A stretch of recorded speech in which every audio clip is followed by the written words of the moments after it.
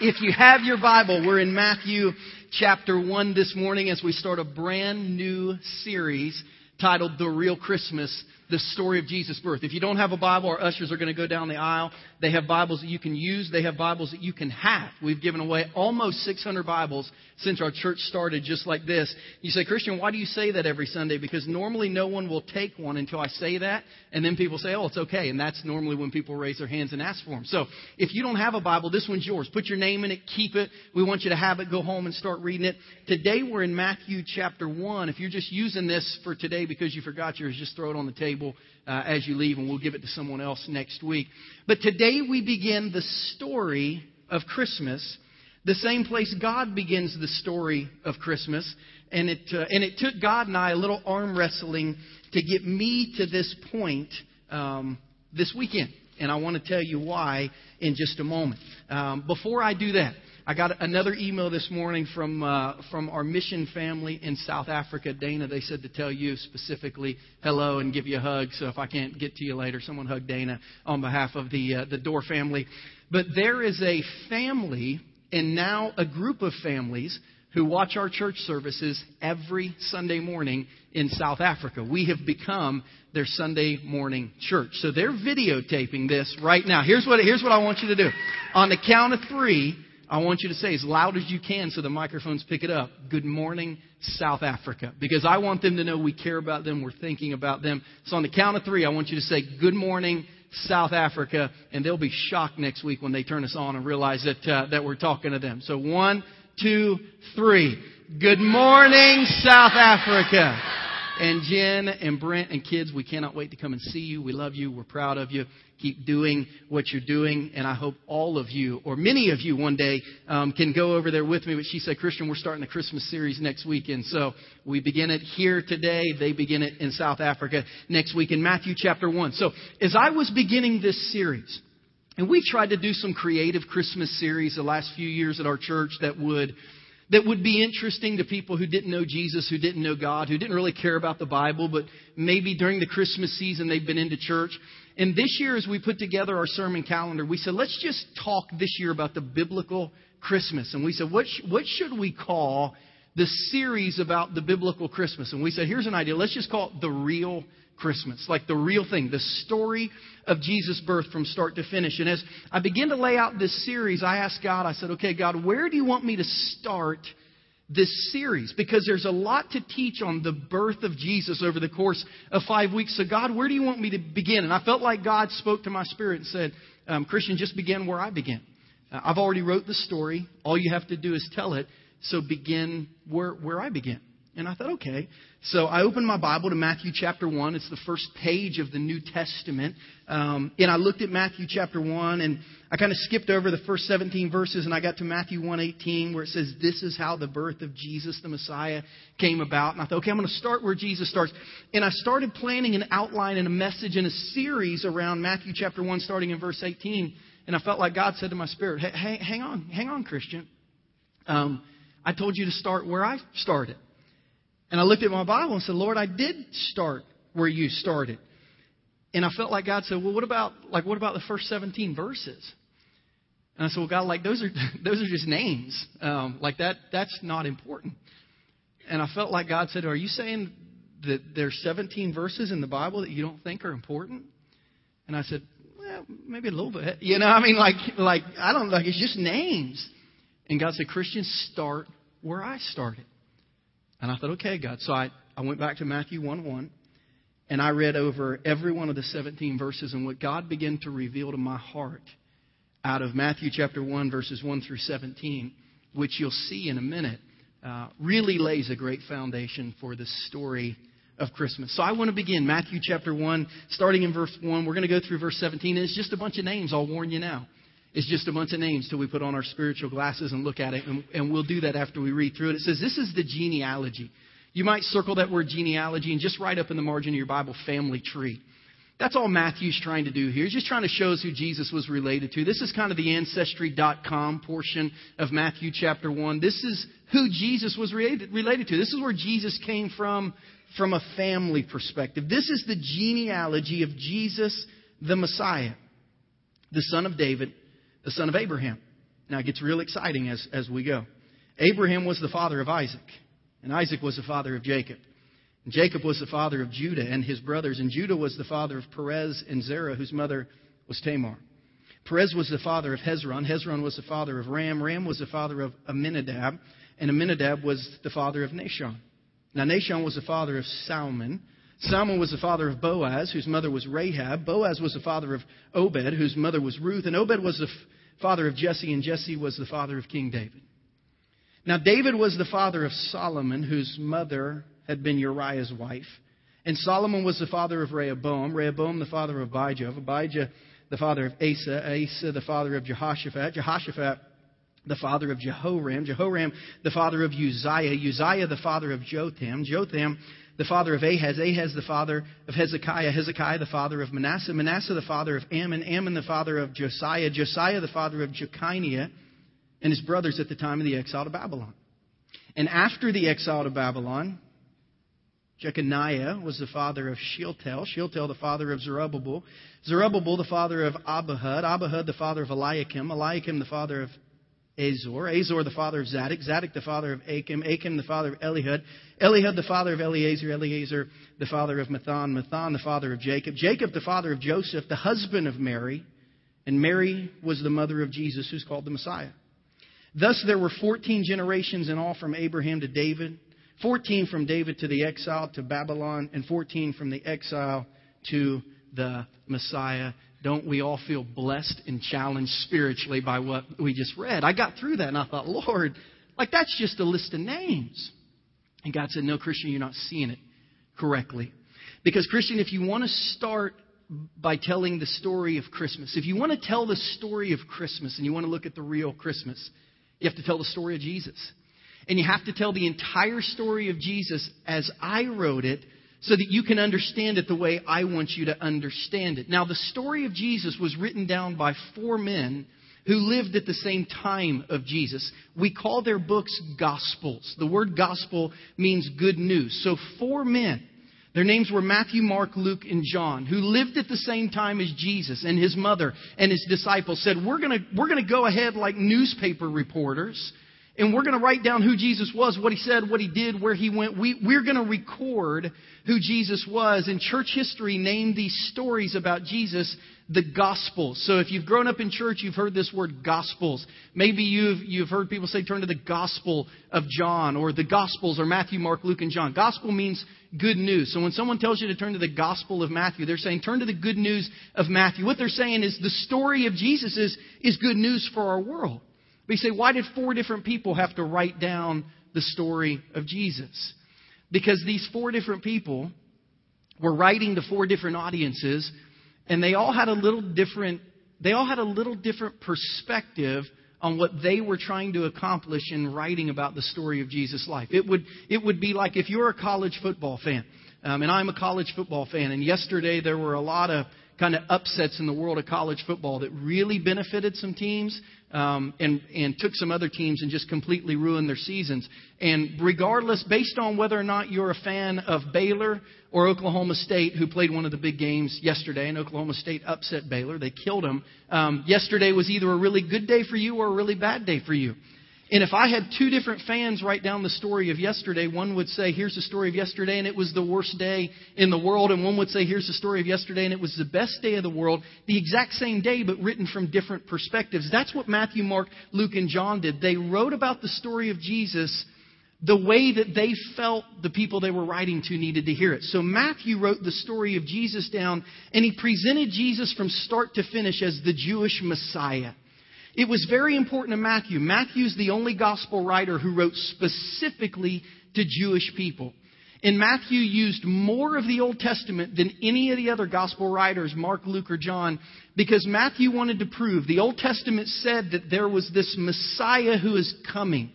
And I want to prove from Genesis through Malachi that Jesus was who the Old Testament says that he was. So Matthew writes to Jewish people about the Old Testament Jewish Messiah, and he proves that it's Jesus.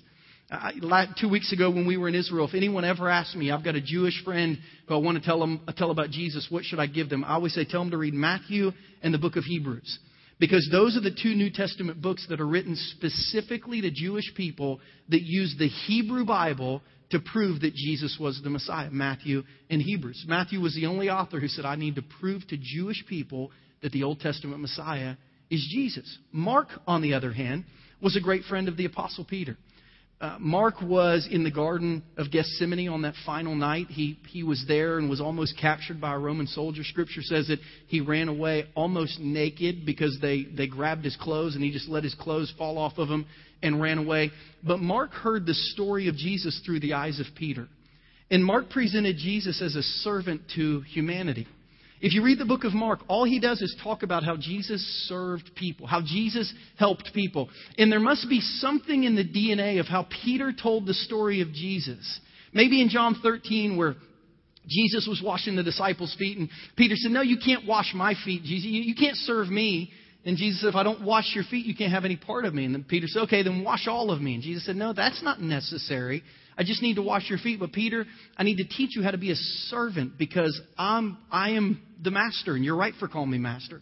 But I came to serve people. Something in Peter's story that people picked up was that Jesus came to serve people. So if you read Mark, the shortest of the narratives of Jesus, only 16 chapters, you'll read about Jesus going from place to place helping people. It's the main narrative of Mark. Luke, on the other hand, was a medical doctor.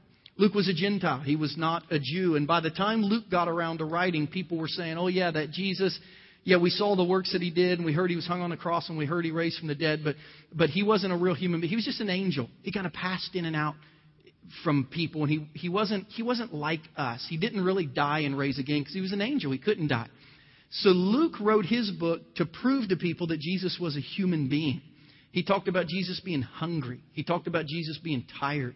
He interviewed Jesus' mom and his aunts and uncles about when Mary got pregnant and kind of the details of not only Mary getting pregnant, but giving birth and some of the things that Jesus did as a little kid because Luke wanted to prove to people that Jesus was a human being. So we see Jesus in his humanity presented through the Gospel of Luke. And then John wrote his book to basically present Jesus as God.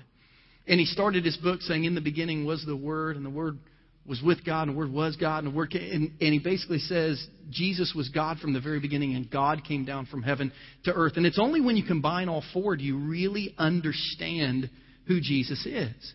But if we're going to give the story of Christmas, we have to start with the story of Jesus. And the story of Jesus, at least in the book of Matthew, and you might just circle on your sermon notes, only Matthew and Luke even tell us anything about Jesus being born. Mark and John tell us nothing of the birth of Jesus. I used to be told when I was in seminary that if somebody becomes a Christian and wants to start reading the Bible, have them start reading the Gospel of John. And then after the book of John, have them start reading James, which is practical Christianity. And we had someone that did that. They came to our church, had never been to church, and never had a Bible. And they became a Christian. And I told them, I gave them a Bible, and I said, go read the book of John. And they called me alarmed. And they said, the story of Christmas isn't in the Bible. And I said, what do you mean it's not? The story of Christmas isn't in the Bible. It just starts with Jesus as an adult. I said, hang on, you're reading the wrong book. And I realized that people understand Jesus through American seasons. So I really needed to start with them at Christmas. So I started either in Matthew now or Luke. I either tell people read Matthew and go read the book of James, or read Luke and then read the book of Acts. Because people want to start with Jesus where we understand he started in the manger. So only Matthew and Luke even tell us the story of how Jesus was born, but that's because both of them needed the heritage of Jesus in order to teach us the story of Jesus that they wanted to present. And Matthew presents Jesus as the Jewish Messiah. Who was the Jewish Messiah? He was a king who would bring salvation to the Jews. The purpose of the book of Matthew, the purpose of the story of Jesus, the purpose of Christmas is to help us understand that Jesus was the Messiah, a king who would bring salvation to the Jews. Now, I've taught this before, but I just want to continue to solidify this in your mind. The Hebrew word for king who would bring salvation is Messiah. When we're in Israel and we go to church in Israel on the Sabbath, you hear them sing songs and they say, Yeshua Mashiach. It means Jesus is Messiah. Yeshua Mashiach. You never hear the words Jesus Christ. That's an English-Greek saying. Yeshua Mashiach is Jesus Messiah. Christ is a Greek word that means the exact same thing. So the Greek word for Messiah is Christ. Christ wasn't Jesus' last name, wasn't his middle name, wouldn't have been on the back of his football jersey, wouldn't have been on his birth certificate. It was a title. He was the Christ. He was the Messiah. He was the King who would bring salvation, and our English word is Savior. So the words Yeshua, Mashiach, Jesus, Messiah, Jesus Christ, Jesus the Christ, and Jesus our Savior, those all say the same things in different languages. But Matthew wants to present to us that Jesus is the Messiah. And here's what God showed me through all these names in Matthew chapter 1, starting where he started. On the first day of Christmas, God said, here's what you need to understand. Before God tells us the story of a baby, and he will, he reminds us of our need for a Savior. Before I can tell you the story of a baby, and of camels, and of wise men, and of angels, and of shepherds, and a manger, before I can tell you that, I need to remind you for your need of a Savior, because only in the context of the world needing a king who would be their Savior does Christmas really make sense. So as we study the next 5 weeks what the real Christmas is, here's some things that we find out starting in Matthew chapter 1. The real Christmas. The real Christmas is, number one, the most significant break into spiritual history in the history of time. It's the most significant break between let there be light and the very last word of the book of Revelation when God comes back and he sets up his rule and reign on planet Earth. Between let there be light, Genesis 1, and Revelation 22, the most important thing that happens in all that time span is not the flood, it's not the call of Abraham, it's not Daniel in the lion's den, it's not Moses in the burning bush, it's not the Israelites in the Red Sea. Those are all really great things. But the most important break into spiritual history is the moment of Jesus' birth. And what's so interesting is that the world has acknowledged that, or maybe I should say it this way, the world has practiced this fact without acknowledging it for many people. A few months ago, maybe it was a year ago, I got turned on to the show Duck Dynasty by some of my friends from Southern Ohio who wear camouflage and hunt and wear Carhartt. And it's just kind of our world. I came from a redneck part of very Southern Ohio, almost Northern Kentucky. And I saw some stuff on Facebook. And before I'd ever watched an episode of Duck Dynasty, someone sent me the testimony of the dad of the family, Phil Robertson, just telling his story. They said, hey, this guy's a Christian. You ought to check this out. For those of you who have friends and family members who maybe don't love Jesus a lot, but they do love Duck Dynasty, the entire Duck Dynasty family has put their testimonies on the I Am Second website. And I would encourage you to write that down. And for those of you who have people that you're trying to introduce to Jesus, that'd be a great way to do it, to tell them to go listen to everyone's story on the I Am Second website. But Phil Robertson made a statement that I was intellectually aware of, but I had never really evangelistically or in a way to help introduce people to God ever used. And he said this. He was in a bar. He was a horrible drunk. He'd been cheating on his wife. And a pastor started coming into the bar and befriended him. And he said, this pastor told me Jesus was the one they set time by. And he said, if anyone can change the way the world sets time, I'm interested in hearing about him. Now, here's what he was saying, and maybe you know this and maybe you don't. If you and I were to correctly write down the year right now, we would write down the year, if we were historians, 2013 A.D. And if we were to write about history long ago, we would write about 1000 B.C. Those terms are centered around the birth of Jesus. A.D. is from the Latin term Anno Domini, which means the year of our Lord. B.C. literally means something much more common. It means before Christ. And in the 6th century, there was a monk by the name of Dionysius Exiguus. And he decided that for his monastery, they were going to mark time through the birth of Jesus because it was the most significant spiritual event in the history of the world. And for their monastery, everything that they marked time by needed to go back to the most significant moment in the history of the world. And they literally tried to estimate the time of Jesus' birth. And they said everything until then was counting down to that. So we're going to go backwards. We're going to start at the birth of Jesus and count up towards the end of the world. And then we're going to start at the birth of Jesus and we're going to change and we're going to go forward. So everything that happened since will be numbered up. Everything that happened before would be numbered up. But everything, this moment in time changed everything. So the year 2013 is 2013 years after Jesus was born. What year were you born? You don't have to say it out loud because some of you are going to lie. Anyway, what year were you born? I was born in 1978. 1978 years after Jesus was born. What year were you married? I was married in 1999. 1999 years after Jesus was born. What year did you graduate from high school? Because you graduated from high school that many years after Jesus was born. And you know what? This year on 12/31/13, when that clock hits 1/1/2014 and that crystal ball drops and that 2014 lights up, that 2014 signifies 2014 years since Jesus was born. See, this monk said we're going to mark time by the most significant event that ever happened in the history of the world. And then eventually the government began to keep that calendar as well. It's called the Gregorian calendar. And a little later on, the United Nations adopted it. And now the entire world keeps track of time and history according to the birth date of Jesus Christ. Jesus' birth, the story of Christmas, is the most important event that has ever happened in the history of the world. Jesus is at the center of how our world keeps track of things, whether or not they want to admit it or not. Secondly, the real Christmas is our link to spiritual salvation. And this is what Matthew was trying to get across. And this is why Jesus wanted me to go back to Matthew chapter 1, verse 1, because we don't get past verse 1 before the most important spiritual facts of Jesus are given to us. Look at Matthew 1:1. This is the genealogy of Jesus Messiah, Yeshua Mashiach, Jesus Christ, Jesus the Savior.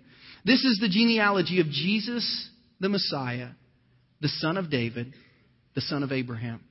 In that sentence, Matthew has told us the most important things that we'll ever need to know about our link to spiritual salvation. By telling us that Jesus was the son of David, Matthew is telling us that Jesus was a part of Israel's royal line of people that trace back to David. As a matter of fact, for those of you who are kind of Old Testament history buffs, every name from David all the way to the exile of Babylon were all the kings of Judah. If you want to go and memorize the kings of Judah, there they are for you in Matthew chapter 1. Basically, Matthew was telling us, here's Jesus the Savior, and you need to know He's come as the King of Israel. He's come into the royal line. Now, for you and I, because most of us have grown up in the United States of America, being a part of the royal family is kind of no big deal here because we don't really have one. But boy, you cross the pond and go to England, and maybe you were aware a few years ago that a couple royals got married in England, William and Kate. And this was like the biggest event in most people in the history of their lifetime. The biggest event that happened was the marriage of the future king to the future queen. Trumped only by when they had a child, and now the heir to the throne was born as well. You see, people that exist in the king and queen world, the royal line is very, very important to them. And Matthew wanted us to know that Jesus has come to be King of Israel. Now, the Old Testament said the King of Israel would also be the Savior of the world, but Matthew went a step further, and he said Jesus came as the son of David and the son of Abraham. If David was the DNA link to the royal family of Israel, Abraham was the DNA link to the spiritual family of Israel. So Matthew wanted us to know that Jesus has come to be Savior. He's come to be King of the world, and He carries within Him the spiritual seed that God plans to bless the world through. Now again, in our world, we don't think of people like the Jews would think of Abraham, except maybe in some ways. I read this week that Dr. Billy Graham was checked into a hospital in North Carolina because he was having some respiratory problems. And as I was preparing my message this week, I thought, when Dr. Graham dies, our world, our American world, will celebrate his spiritual heritage.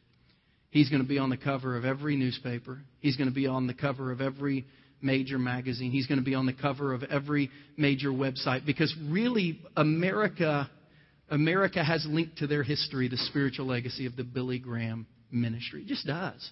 But there's not a lot like him.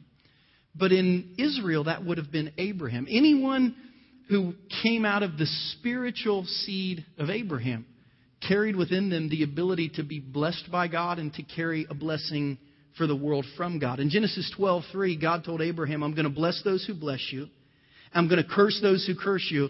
And all the peoples on earth will be blessed through you one day. Now, this wasn't every Jewish person who would ever live. Abraham's grandsons were Jacob and Esau. One of them carried the spiritual DNA of Abraham in his blood, and he loved Jesus, and he loved God dearly. One of them carried a streak of rebellion in him. He could really care less about God. But God said there's always going to be someone who eventually connected back to Abraham, who has the faith of Abraham in his heart. And one of those people that has the faith of Abraham in his heart is going to be used so that everyone in the world can experience that faith as well. That's what the Apostle Paul tells us in Romans. So Matthew wants us to know by saying Jesus is the Messiah, who's the son of David, who's the son of Abraham. He said, I want you to know Jesus is your spiritual link to salvation. The real Christmas also tells us, when we glance over to the book of Luke, that the real Christmas is our link to a human Savior. And I'm going to show you why this is important in just a minute. I won't ask you to turn there. You've got a little typo on your sermon notes. It's actually Luke chapter 3. But in Luke chapter 3, remember Matthew and Luke tell the story of Jesus being born. And Luke gives us a different genealogy. He gives us a different family tree. He just expands it and traces it back a little more on Jesus. Whereas Matthew traces Jesus' family tree to Abraham's family tree and to David's family tree, Luke traces it back in Luke chapter 3, verses 23 and verse 38. I won't read all the names this time. But it said, now Jesus himself was about 30 years old when he began his ministry. He was the son, so it was thought, of Joseph. And it goes on to list dozens of names. In verse 38 says, the son of Seth, the son of Adam, the son of God. See, it was important to Luke not just to go back to the Jewish Savior, but Luke was writing to non-Jewish people like you and I, and he wanted to connect Jesus to the first person who ever lived. His name was Adam. And he wanted to connect Jesus to being God's son, not just Abraham's son, because it was God's idea to send us a human Savior. Now, why is it important that Jesus was born a baby, a human being in our world? Hebrews chapter 4 gives us that answer. The author of Hebrews said, here's what's important about Jesus' humanity. We don't have a high priest. The word high priest in the Jewish language, which just would have meant spiritual mediator. The author of Hebrews saying we don't have a spiritual mediator, the person who goes between me and God. We don't have a high priest who's unable to empathize with our weaknesses. But we have one who's been tempted in every way, just as we are, yet he did not sin. Hebrews 4 says you need to understand you have someone who understands your humanity. And when you're tempted beyond crazy, and when you're sad beyond crazy, and when you're discouraged, and when you're tired, Jesus gets all that because he was a human being just like you. Philippians 2:5 reminds us that in your relationships with one another have the same mindset as Christ Jesus, who being in the very nature God didn't consider equality with God something to be used to his own advantage. Rather, he made himself nothing, taking the very nature of a servant and being made in human likeness and being found in appearance as a man, he humbled himself. So Jesus became a human being so that he could have some common ground when we were trying to discuss life with him in our relationships. Now, have you ever figured out how much easier it is to talk about life with someone you have common ground than with a total stranger? A few years ago, we had a girl in our youth ministry who was having a pretty serious procedure done in the hospital. And I went before her surgery to pray with her. And it was a serious enough deal that I stayed through the surgery so that we could make sure she was okay on the back end. And I'm sitting in this emergency room for 2 or 3 hours. And most of this time, there's a guy sitting across from me in this emergency room. He's with a different person, but we just kind of keep crossing each other's paths. And after about an hour, he realized that I was wearing an Ohio State sweatshirt. And he said, nice sweatshirt. You don't see very much Ohio State stuff around Kansas City. And I said, yeah, well, I was born and raised in Ohio. So, I'm still a Buckeye fan. He said, I was born and raised in Ohio. Where were you born and raised in Ohio? And I told him kind of where I grew up in Ohio. He said, oh, that's great. So I grew up an hour from there. And he told me the name of the town. And we were kind of both being pretty vague with each other. And he said, well, where'd you go to high school? And I'm from such a small town. If someone says, where are you from? I always say Chillicothe, Ohio. I actually grew up 40 minutes from Chillicothe in a little town called Bainbridge, but no one knows where that is. It would be like telling someone you grew up in Overland Park instead of Stillwell. You have to be from Overland Park to know where Stillwell is. So he said, where'd you go to school? So, well, I actually didn't go to Chillicothe. I went to a little school named this. He said, oh, that's crazy. I went to a little school named this. I think we played you guys in sports. I said, yeah, we did. And I said, my dad was a football coach. He said, my uncle was a football coach at this school. And come to find out, I knew his uncle. I knew his cousins. He knew who my dad was. We had intersected life for like 5 years. And this guy I had never met before, that I would never talk to since, because we had this common ground, basically we shared memories of our life together for the next hour and a half, like we knew each other because we had some common ground. And we knew where each other were coming from. I think some people don't feel close to God because they don't feel like God knows where they're coming from. And they don't feel like God knows their pain. They don't feel like God knows their hurt. And they don't feel like God knows their discouragement. And they just don't think God could relate to what they're going through. But here's what we find out in Scripture. We find out that Jesus had times when he was really stressed out. So stressed out that he yelled at his friends sometimes. And it's like, well, I've probably been that stressed out a time or two. That's good to know. We find out that Jesus had issues with family sometimes. And you think about this Thanksgiving and Christmas season coming up, and some of us in here are having issues with this family or that family. And it's good to know that Jesus kind of went through that same thing with the people that he was closest to. We find out Jesus got hungry. Jesus got discouraged. Jesus got burnt out. There were times when Jesus had to take a day off and turn off the ministry phone and just say, I can't do any more today. Jesus was tempted like we're tempted. And he knows what it's like to, more than anything in your life, want to go against what the Spirit's telling you to do and have to hold back. Jesus knows what it's like to lose friends and family to death. He knows what it's like to have his family turn their back on him because of what he believes spiritually, even though they don't believe that spiritually. And Jesus lived, like many of us do, with kind of this tension of, we're really trying to live for God, and our family maybe despises that a little bit, or they think it's a little weird or a little off. Jesus was rejected by people, separated from people, abandoned by people. He lost friends because of his pursuit of God. I mean, like we hear about this Jesus and we think, oh my gosh, like he's just like me.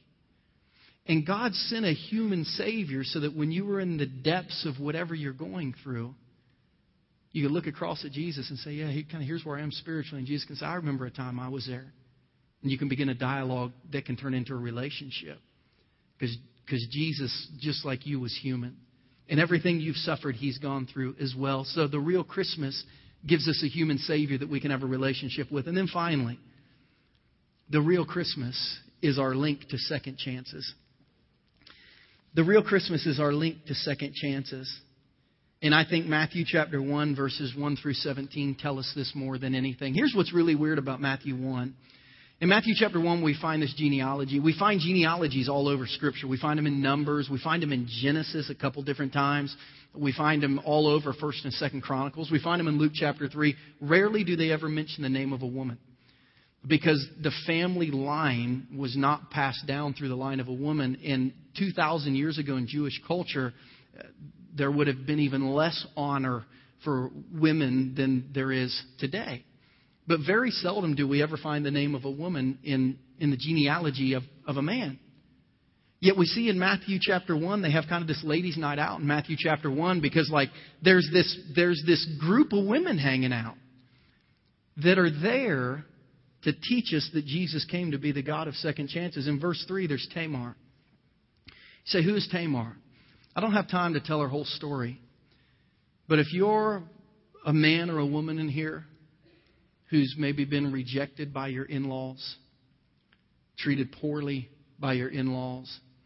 I mean, you've really had a rough go of it spiritually. I mean, if I was to tell you the story of Tamar and how poorly her father-in-law and her brothers-in-law treated her, like this had to be one of the loneliest people on planet Earth. Just a bad situation. Her husband died. I mean, she was left in a really bad place. And God picked her up out of her dysfunction that she lived in. And God picked her up out of her dysfunction and said, listen, I know you've not had it easy. But I'm going to take you out of your place in history, and I'm going to stick you into the most important place in the history of the world, so that people can remember that it's people like you who haven't been treated the best, who stepped into a world of dysfunction and just got run over by it, who suffered loss every now and then. I'm going to take people like you, And you're going to be a part of the story of Jesus. Later in verse 3, we see the name of Rahab. For those of you who know the Old Testament a little bit, Rahab was a prostitute. Rahab entered the story of God because the people of God were getting ready to go take over the land of God. And her door was open one night, and she let spies in, most likely to sleep with them to make some money. And then she found out they were men of God from the people of God. And she said, I've always had a desire to be close to God if He's real. And she entered the story of God from this place of extreme shame, from this place of extreme sin. God said, I'm going to open the door. And in the story of Jesus, we're going to tell your name, because the story of Jesus is for people who are ashamed of their past. And the story of Jesus is going to be for people who need some radical life change in their life. And the story of Jesus is going to be for people who do things that they would never even share with anyone. But they always wanted to be close to God. The story of Jesus is going to be for people like that. In verse 5, we read that Jesus was related to a woman named Ruth. And man, if there was ever a more hurting soul in Scripture than Ruth, I'd like to find it. We read that Ruth got married to a man, and she lived in a place where herself and her brother-in-law and sister-in-law and her mother-in-law and her father-in-law, they kind of all lived together. And they lived in a place where the economy collapsed. They all lost their jobs. There was an extreme drought, and it was either move to a place where you could be taken care of or stay here and die. So the entire family picked up and moved. She really had no home. And when they resettled in their new country named Moab, which is modern-day Jordan, her husband died, her brother-in-law died, and then her father-in-law died. So now she doesn't have a home, and she really doesn't have anyone to go home to. In her life is the story of someone who'd lost everything. They'd lost everything financially. They'd lost everyone that they were ever close to. And it's the story of someone who, when it was time to go home, her mother-in-law kind of said, see ya. And her sister-in-law took off and left. And her mother-in-law said, you'll be all right, just go home. And she said, I don't have a home. And I don't have a husband. I don't have anyone or anything. I don't know where to turn. Maybe your God will let me follow Him as well. And we read the story about someone who had lost everything and who had no one even to go home to, who ended up meeting the man who would be not only the husband of her dreams, but probably the husband of anyone's dreams, who took her in and cared for her. And God said, I want to make sure when we tell the story of Jesus that we tell the story of Ruth, because Jesus came for people. They don't have anyone to go home to. They might not even have a place to go home to. That's who Jesus came for. People like that. And then we read in verse 6 about Uriah's wife. Her name was Bathsheba. I'm not sure why Matthew chooses not to mention her name. Maybe because he didn't want to basically honor the sin of David. But if you'll remember the story of Uriah's wife, Uriah was a soldier. He was married to a beautiful woman. When he went off to war, the king, his name was David. He was the one who killed Goliath. I'll tell the story next summer when I preach through the life of David. He saw Bathsheba taking a bath one night, had a lustful moment, brought her over, slept with her, sent her home. She got pregnant. He said, oh no, what am I going to do? So he brought Uriah home from the battle and said, if we can get him to stay home for a night and sleep with her, maybe when he comes back from the war, he'll think it's his kid. Uriah wouldn't do that. He said, I can't go home to my wife when my fellow soldiers are on the battlefield. So David said, all we can do now is kill him. So he sent him back to the battlefield with a note to his commander in his hand that said, make sure this guy dies. And then when he died, he pulled Bathsheba over and said, I'm so sorry your husband's dead. Why don't you just come live with me now? I mean, you talk about someone who was used and abused by someone in a place of authority. They had a child. Their child died because of the sin that they were both involved in. Somewhere along the way, they both realized what they'd done, what they'd been a part of. Their hearts softened towards God, and they said, God, if you would forgive us and bless, even though we came together in such sin and rebellion, would you bless us now? And God blessed them with another son. His name was Solomon. He would become the greatest and most powerful king of Israel. Jesus came for people like Uriah's wife and Bathsheba. As we study the story of Christmas, what we find out is that the real Christmas is about messed up humanity connecting to a perfect God through a willing Savior. It's about messed up humanity. Just read the names in Matthew 1. Just go study their stories and you think, my gosh, these people are jacked up spiritually. They make me look like the greatest Christian in the world. But Jesus came to connect a messed up humanity to a perfect God through a willing Savior. You know, I don't know of any season of the year, and I don't know why it's like this other than just to believe it's blessed by God, that celebrates knowingly or unknowingly the life of Jesus. I don't know of any other time in the world that our country does that more than Christmas. Every time I drive down the road, I love to see the lights go on around town. From my neighborhood to the grocery stores, I love to see the lights go on because Jesus said in John 8:12, I'm the light of the world. And the initial institution of lights at Christmas came by the church who believed that they were supposed to be a light to the world. And I look at people putting lights all over all their stuff, and I said, they don't even know it, but they're celebrating Jesus as the light of the world. I love Christmas because whether or not it intends to, it celebrates what God did through Jesus. But here's what I have found out. The people in your life and my life, the Tamars, the Rahabs, the Ruths, the Bathshebas, we have, I believe, more opportunity to reach them between Thanksgiving and Christmas Eve than any other time of the year. There's something in the heart of people that's just a little more open to Jesus at this time of the year. And whether it's someone in your life who desperately needs a second chance, or whether it's someone in your life who you're not judging them, but you're evaluating they're far from God and you'd love to see them come close to God, I believe this is the time of the year where we're able to really invest in people and cash in spiritually on who Jesus was. That's why we've kind of designed this month spiritually, not just for you to celebrate who Jesus was, but for you to bring people to the manger of Jesus like the shepherds and the wise men did that very first. They had to be pointed to where Jesus was. We've designed December 8th as Friend Day with evangelist Clayton King, who's one of my favorite speakers on planet Earth. There's something in him that allows him to connect with people who are far from God, with people who hate God, with people who've had bad experiences with church. There's something in his message, in his spirit, that allows him to call people back to God who are far from God. That's why on December 8th, you've got to take advantage of this season and invite someone. It's why on December 24th, we're having 2 services. Jenny Lee mistakenly said our service was from 4 to 6. It's not. It's only 1 hour, 4 to 5 or 6 to 7. But we're having a Christmas Eve service where we're going to come and bring families together and take communion together and finish the Christmas story that night. Because a lot of people feel like they're supposed to do something religious on Christmas, but they just don't know what. And if you would invite them to a place they could hear about Jesus, maybe Jesus would grab another Tamar or Rahab or Ruth, someone who is in need of a second chance, who would be open this Christmas season to it. Or maybe it's you. Maybe it's you here today. What's so funny is people can come to church every Sunday and still be far from God. People can be super engaged spiritually and then just check out for a month and come back and just think, man, I just need God, a fresh infusion. I'm like just empty spiritually.